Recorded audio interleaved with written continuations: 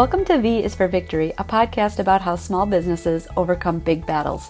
I'm your host, Jill Miller of Vera Creative, a boutique marketing firm in the Chicagoland area where I'm also a part-time professor of an advertising course. Join me as I talk with entrepreneurs about the challenges they faced as well as their strategies for success.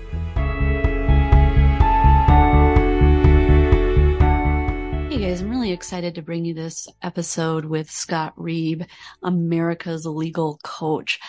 Before we dive in, I just want to say we did get cut off, of course, as luck would have it. My internet just cut me off and we never got to reconnect, but I know that Scott was super grateful to come on the show, and I truly appreciated him sharing his knowledge.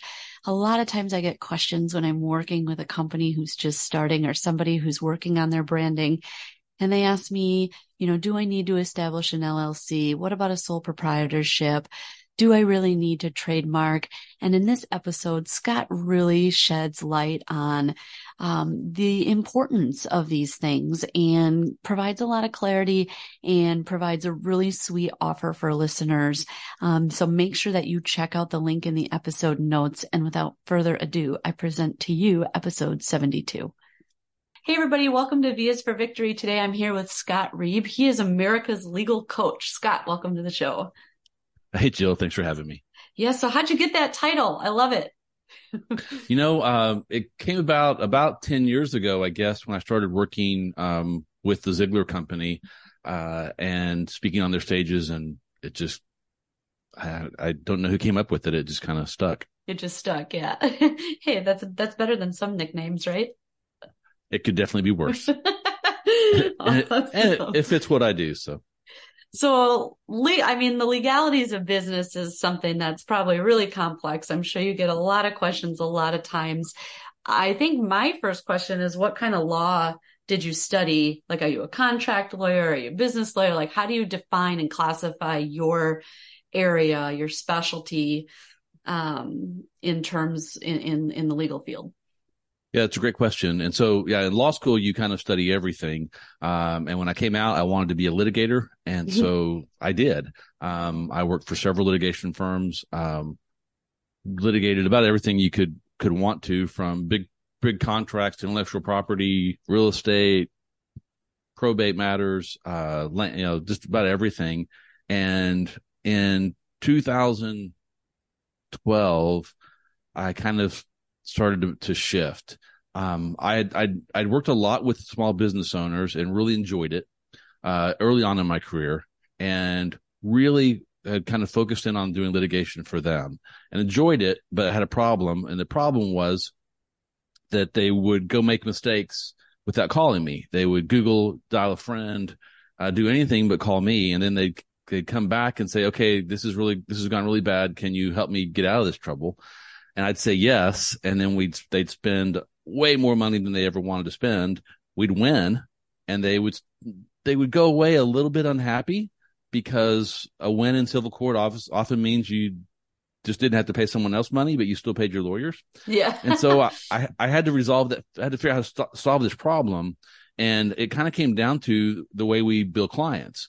Lawyers traditionally bill clients by the hour. And so that really comes down to 6-minute increments. So every phone call, email, any contact they would have with their lawyer, they would get billed. And so they had this aversion to contacting me because I was billing them. Costly, yeah. To ask me questions. And so it made sense to me. So what I did, I had started hearing about business coaches. And I thought, well, maybe I could hire a business coach to help me build a system where small business owners, entrepreneurs could have an on-demand access subscription to me and my law firm to ask questions, just as questions come up in their business, they can just ask all the questions they want and not worry about getting billed for it. And so I went through a couple of coaches explaining my vision, and finally found one that got it. And they're like, we can help you do that. And so we built what became the Access Plan. And now 90% of what we do is work with small business owners on that subscription model, just making sure that they have good access to information. We review all their contracts. We write their contracts. They can ask us any crazy question they want, and it's covered in their monthly fee.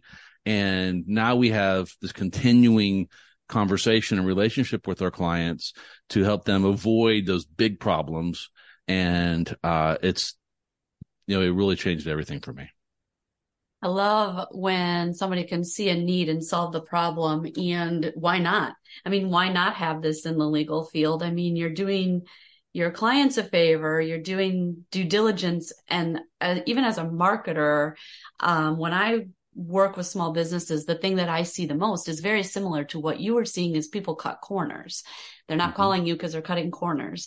When they start their business, they don't want to hire a professional to do their website or their logo or their branding because they're cutting corners. So they're hiring their sisters, friends, neighbors, brothers, cousin, something like that. Or doing it themselves on Canva. Yeah, exactly. And there's no strategy and there's no, deeper knowledge. I'm kind of working with a client right now who wanted to go in and work on her own website and didn't understand why I had white space on it and wanted every color or every part of the, website splashed with color. And I was kind of saying well, there's things that I know that you don't actually, when I'm designing, I'm keeping these things in mind, these eye tracking patterns that people need visual breaks and things like that, and so it's just kind of interesting.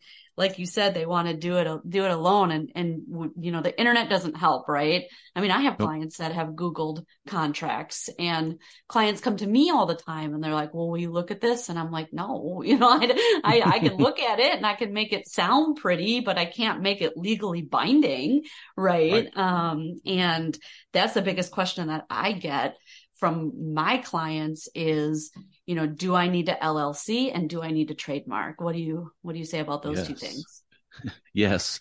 The first thing you need is an LLC. And as soon as you get that and the state says, yes, you can have that name, then you need to find out, can you own that brand nationally? And the way you do that is you file an application with the United States Patent and Trademark Office.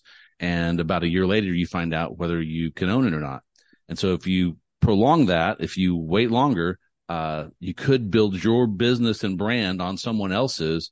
And then you get this really friendly letter in the mail that says you have 30 days to remove all of the references to that name from every piece of marketing and rebrand. Cease and desist. You know what? I had a client, funny story, who got one of those letters and she was a lawyer. Her main job was a lawyer. And she's like, I should have known better. So she didn't exactly freak out when she got that letter because she knew exactly what it was and what she needed to do. Yeah. But yeah, that's kind of funny. Yeah. But if you file that application 10 years into your business and find out that you can't have it, then that means you've been infringing someone else's trademark. And if they figure it out and come after you, you could owe them a lot of money besides what you have to spend to rebrand and pay, marketing pros like you to do all the new logo design, all the color design, give you a whole new brand guide, new website, all that stuff. And then just the loss of traction. Yeah. It's very costly. So early on, you need to get that liability protection with the LLC, at least one. And then you need to, get the name protected. And then once you've got the name, then you can expand and you might want to trademark the logo.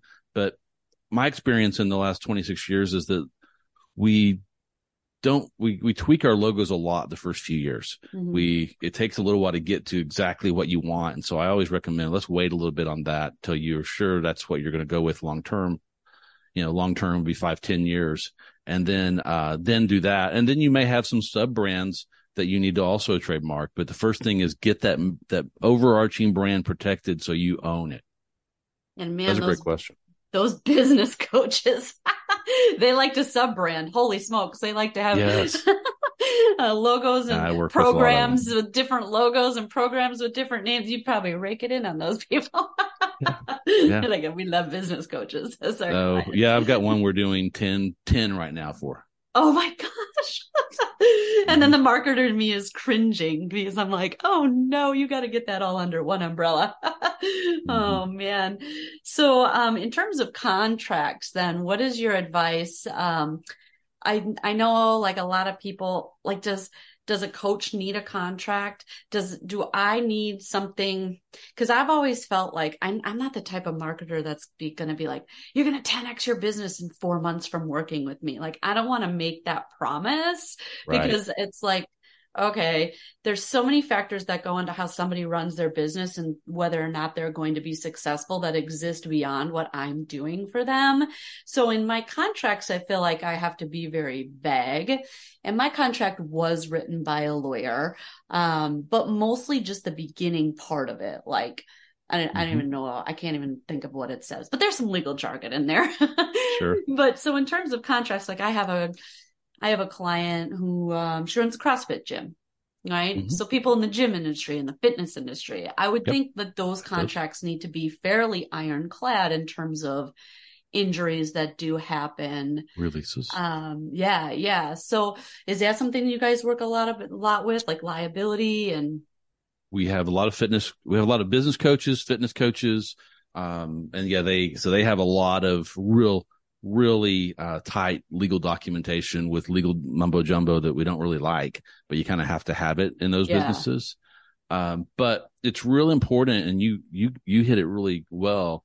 Like, you can't guarantee results in your marketing business. right. You can guarantee some, but you can't guarantee a specific kind in a specific time. It's just not possible. And so you want to make sure you say that in your agreement, that we cannot guarantee results. We do not guarantee results. And it's as important to say in the contract what you're not giving them sometimes Yeah. as is what you're giving them, Yeah, thank because you. there's this elephant in the room that no one's talking about, that what the goal for the contract is for them. They want something out of it. And often the contracts don't really say what that is. They just give Mhm. all these line items of things that are going to happen, but it doesn't say what the ultimate result is. And so I think that's a really important part, is making sure that the contract actually achieves the goal of the business owner, and it shows the client that it achieves their goal, but it tells them very specifically what they're not going to get from you, what you're not going to do for them ever, so that they don't ask for it. Because eventually what happens if you don't get really specific, is that there's someone misremembers what was supposed to be included. And so you need to be able to go back to a contract together and say, let's go through it together and just make sure it's not in there. And you go through it and then it's not in there. And now we're refreshing someone's memory instead of saying, hey, you're not telling the truth. You're lying. Because once you go there, the relationship's over. And so you've got to not only have a written contract, but you need to have one that is clear and concise. It shouldn't be longer than necessary, but that shows them what they're getting and that it will achieve their goals and how. And I think that's the kind of the barrier to entry with being specific in a contract, is that it can get long and people are looking to close the deal, right? And if Yep. you send over 3-4 pages, chances are that client, they're either they're going to get overwhelmed by it and then they don't sign it, or it's so long they don't take the time to read it and then they still don't know what they are and aren't getting, right? Yeah. Like I get that feedback all the time. Like my contracts are too long. I think it was like 3 or 4 pages. That's not that long. It's, Yeah. it's a cover letter. It's a little legal jargon. People constantly want me to list my services, and why I was smiling and saying, when you were talking about what you don't do, it's easier for Mm-hmm. me to tell people what I don't do. Like, Yep. and you right, and they might, it's like they want to know exactly what I do, and it's like, but it's so different for every client. It's so complicated to try and explain, but I can tell you what I don't do. I don't do PR.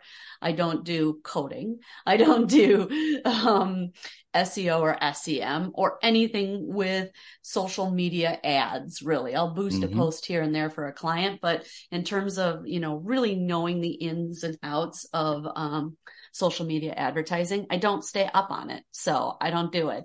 So it's Yep. much easier for me to tell people what I don't do, but everybody always wants to see a list of services. And it's like, then they Yep. want to pick and choose what they get. And it's like, nope, because in marketing, there's too much crossover.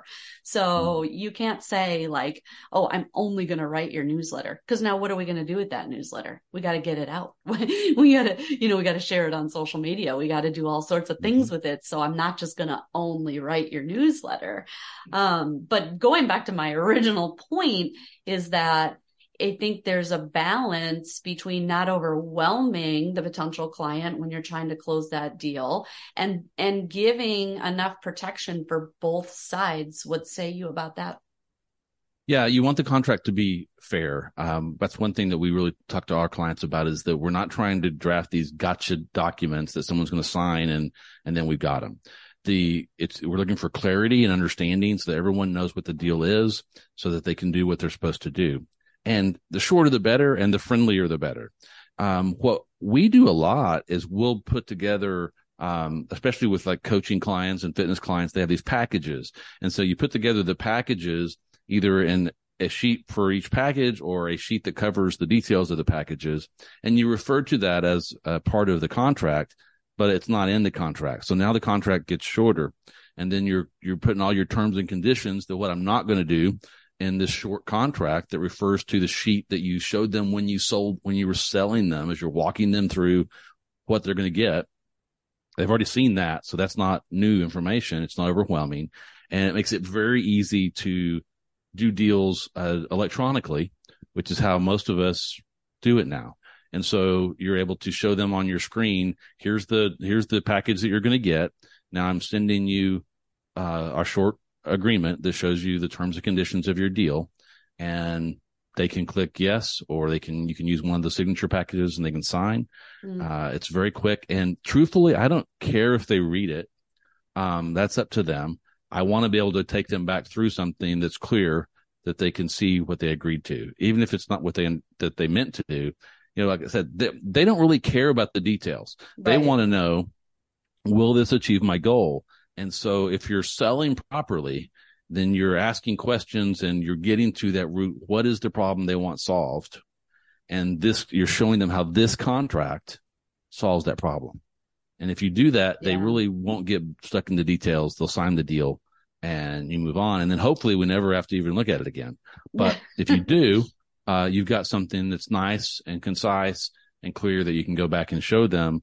It's also easy to update because you're referring to a schedule so you can update the schedule whenever you need to. If your packages change, if you decide that your pricing is not right, which we do from time to time, because costs change, or you just get smarter and you figure out that you can't deliver it at a profit at that price. Right. So that's kind of my philosophy on it. I like that. What happens when a client stops paying on a contract? Do you guys get involved or? Yeah, we do. We create a set of letters, for each client so they can start sending them out so that there's a system for that. And then there's a step where we get involved and send out the collection letter that's more threatening. But, it's important to have a system in place for accounts receivables if you're going to have them. And I recommend you get paid up front as much as possible. I'd much rather you be holding the money, than the client. It gives you much more leverage and you can always give it back if you need to. But I used to have accounts receivable and that kept me up at night. I haven't had accounts receivable in, I don't know, over 5 years. And it's much better if you get paid up front because we do package work. Like we do estate and asset protection packages for clients. And that's usually a large flat fee and we get it up front. Years ago, I would get half and then we would do the lion's share of the work and some people would just disappear. Yeah. And never pay the second half. And so we get it all up front and then we actually deliver timely what they want. You got to do that. You got to give them what they paid for. But if you can get that money up front, then you avoid some of that. But if not, if they don't pay you, you need to have a system that's very clear for you to send out or your team to send out so that you can try to increase your collections. And then I have used in the old days and have some clients that use collection companies that will just harass the heck out of them. Cause sometimes you need to, but it's just no fun. Yeah. I think there's something to be said for having a better strategy in place so it doesn't have to go down that road. And it sounds like that's yet another problem that you solve for clients. I love that. Well, the subscription model solves that for a lot of people. Yeah. When we try to work with all our clients and helping them find some part of their business, at least that they can do that. And if you can convert your whole business to it, it creates some interesting problems of its own for sure. But it solves that one. You don't have accounts receivable anymore, and you have steady, consistent cash flow, which allows you to forecast, go Yeah. on Oh, vacation, have a life. yeah. Because I can remember in the old days where on the first day of the month, I'd show up and go, okay, how are we going to pay the bills this month? Yeah. And I had clients, but that meant I had to trade hours for their money. And so I would have to figure out how I was going to get enough hours in and then hope they could pay the bills when we were done. So let me pick your brain a little bit. What is the average? Say bills are, or say payment is due on the first of the month. What is Mhm. there, like someone in my shoes as a marketing agent?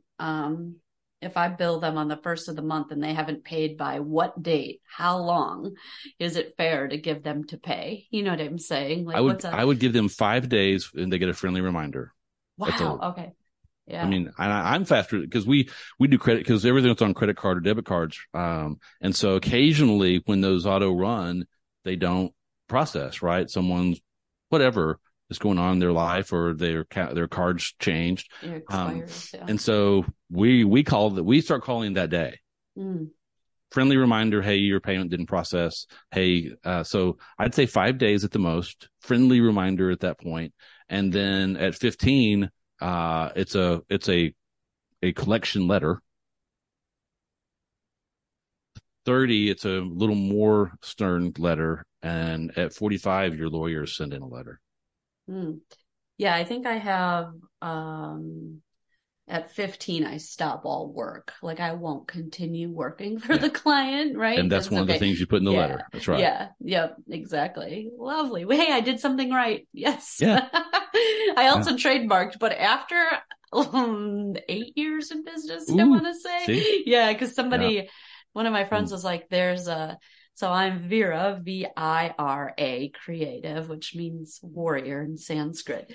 And there's a Vera, Vera, as the name, creative. And it's a marketing firm. So we're in the same industry, which is another question I ooh, should ask you. Um, and they're in Chicago. So territorial wise, there mm, could be a potential battle. So I sneaky quiet trademarked, and I'm pretty sure I existed first, like looking at their websites, looking at when their social media accounts were established. I'm pretty sure that I had VIRA before VERA came into existence. But yeah, that was kind of fun. And it was mm, a proud moment for me though, when all was said and done 11 months later, like you said, when yeah. I finally got the trademark approved and it pays to be organized because I had to go back and take screenshots of websites in use from back in the like it was hard. Like I had to pull up legitimate documentation because I was doing it after the fact. So Yep. yeah, it pays to be organized and to do it up front, for sure. But talk to me a little bit about trademarks in terms of industry to industry. So if you're a fitness coach, but somebody else is, you have the same name of somebody who, I don't even know, sells roofs. I don't know why that Yeah, name would be the same, but you know what I mean? Like industry to yeah. industry, You know, how you does have that play? Yeah, you have Acme Fitness and Acme Roofing. Yeah. They're because they're so far apart, and the way the trademark stuff works is there's classifications that you have to pick. Which class do you want your mark to be in? You can do multiple classes, but you got to pick at least one.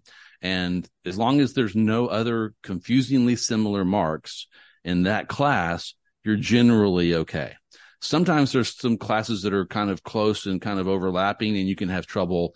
Motor vehicles, and power equipment. There can be some that can kind of be close, but you want to try to make sure no one is in your class. And usually step one with trademarking is you do a search. And so you would pay someone that knows their way around that to do a nuanced search to tell you, is there anything confusingly similar? I mean, step one is just to exact match. Does someone have your trademark? And sometimes they do. In the exact class you want it, and you got to go back to the drawing board. But if they don't, then you can start spending a little money on, now let's do that nuanced search and make sure there's nothing close, or at least if there is something close, you know it up front so that you know there might be a chance that they deny the mark. But yeah, as long as you're in different categories of business, you're generally okay. Like like you could do Starbucks roofing. You would have to, you could not use their trade dress. Like you couldn't try to play off of that, because if you try to pass off your brand as their brand, Right. that's still trademark violations. And so you'd have to do it completely different. It could not look similar. And so sometimes the brands can become so dominant that it can be really hard. Oh yeah. I mean, Um, why would you even go up against a brand like that? Because when my lawyer client got her cease and desist letter, you know who it came from? It came from a Baldwin. His really? Hilaria, or however you say her name. It was them because they owned a yoga studio in New York called Yoga Huh. Vida.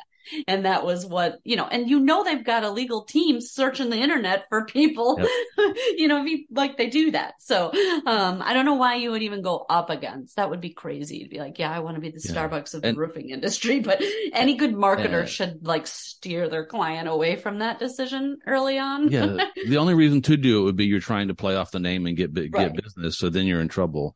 Right. Uh, if you get a mark, you do need to police it. So you need to be looking around occasionally to make sure there's not someone else using your mark. Because if they are, you need to stop them because it dilutes your brand.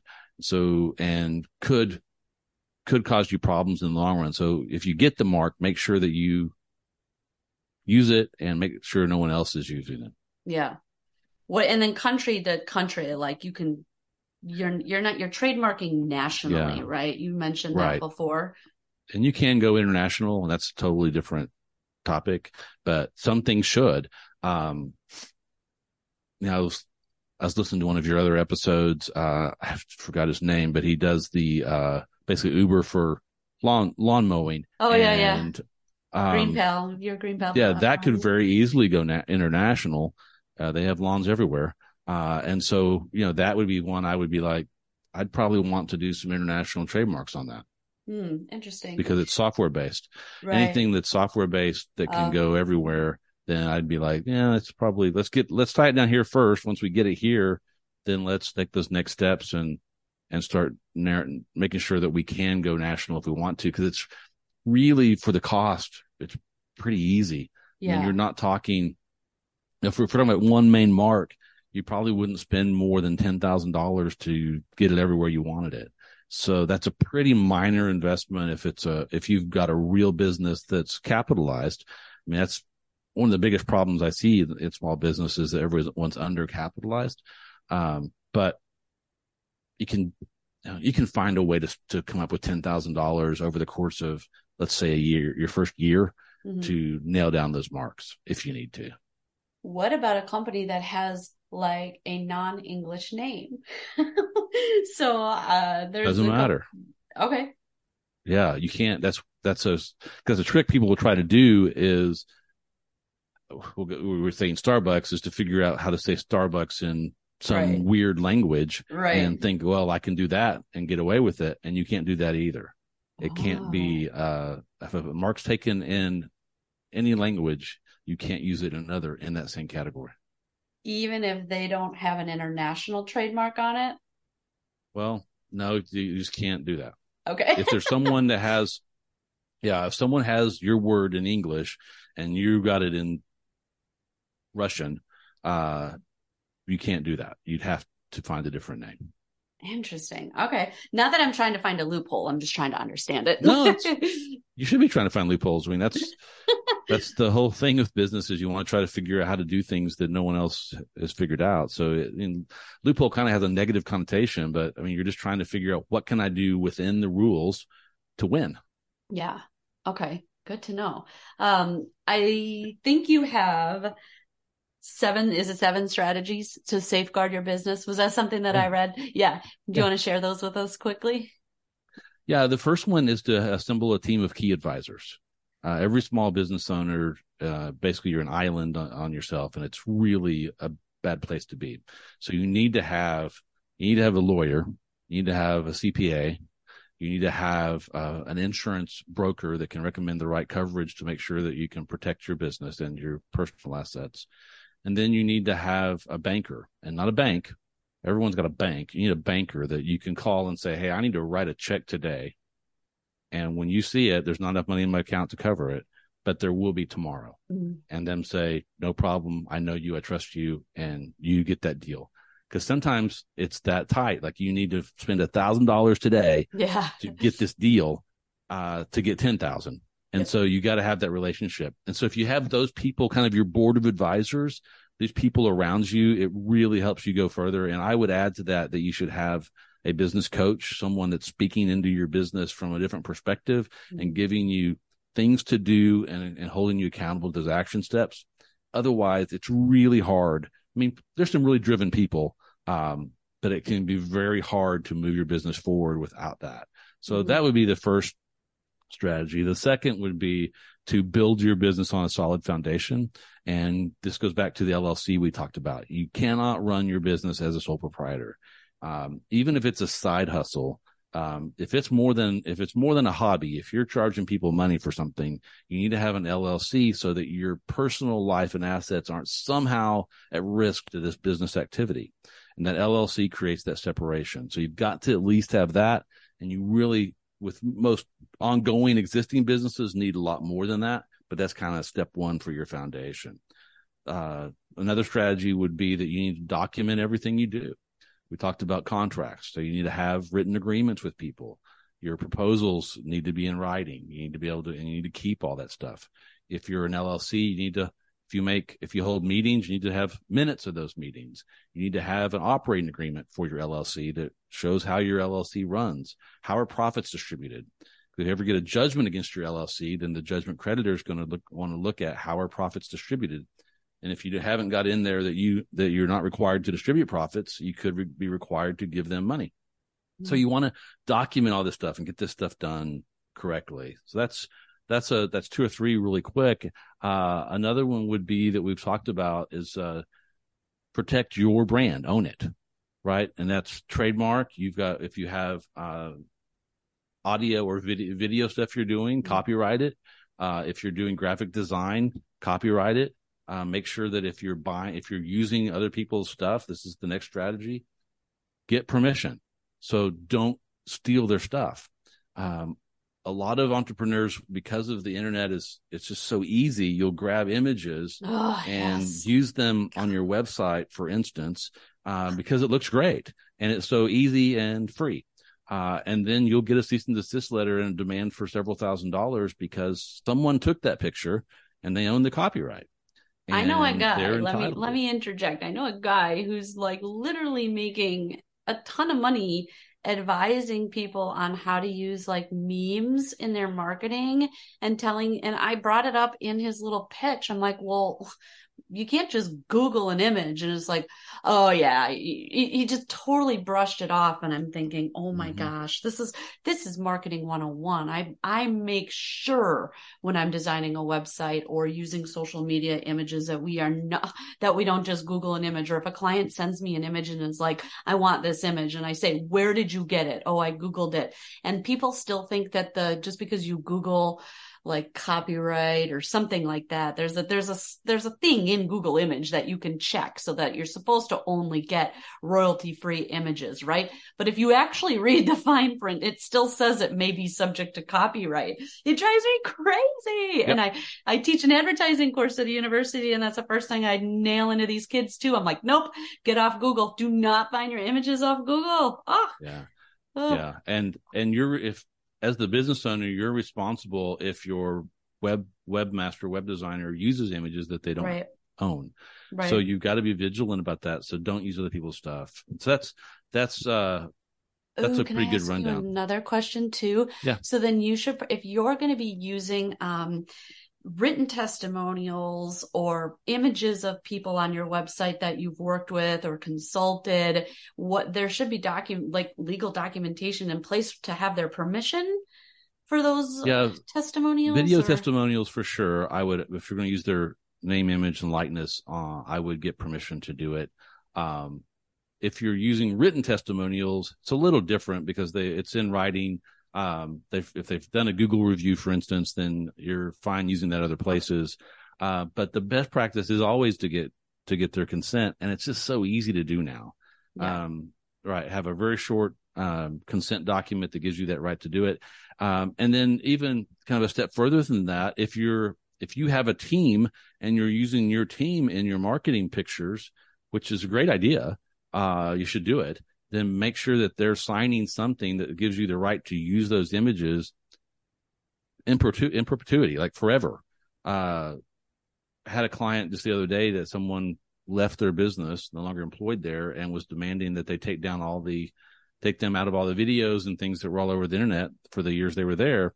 Fortunately, we had a policy in place that they'd signed off on saying that they had permission to use all those forever. Yeah, because that's a huge expense too. Redoing all your videos and oh my gosh, those are the main strategies that if you'll do those things, you get closer to what we call here having a shatterproof business.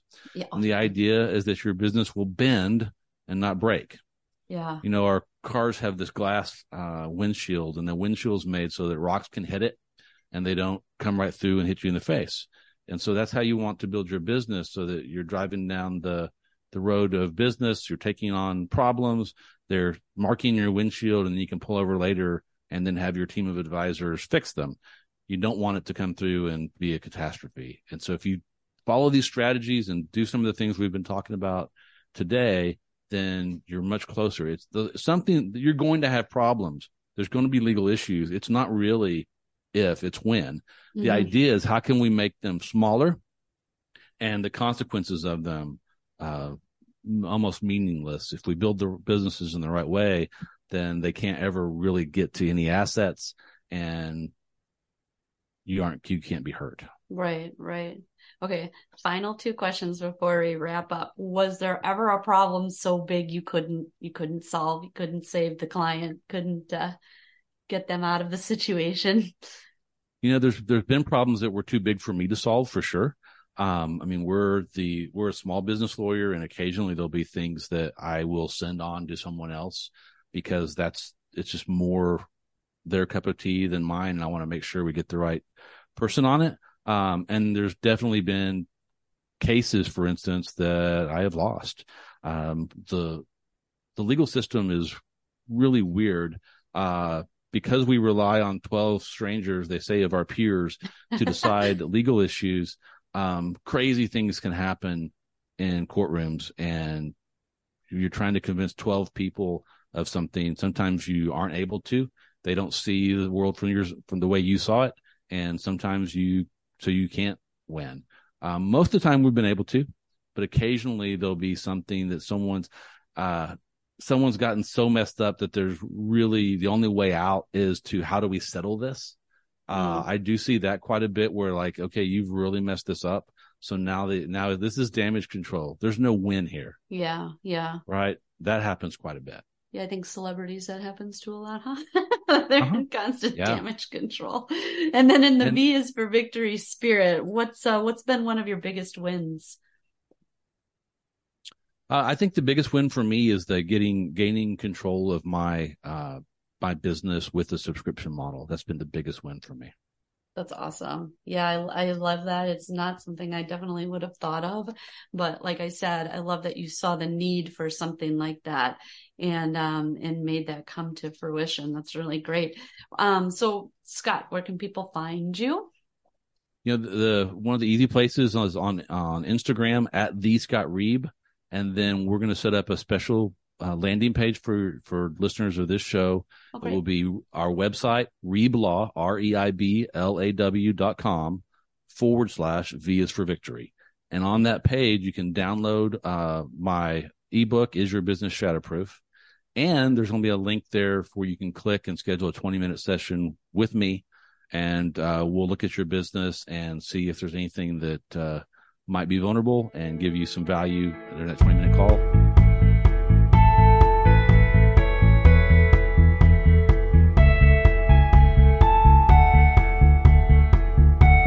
Thank you for listening to my mom's podcast.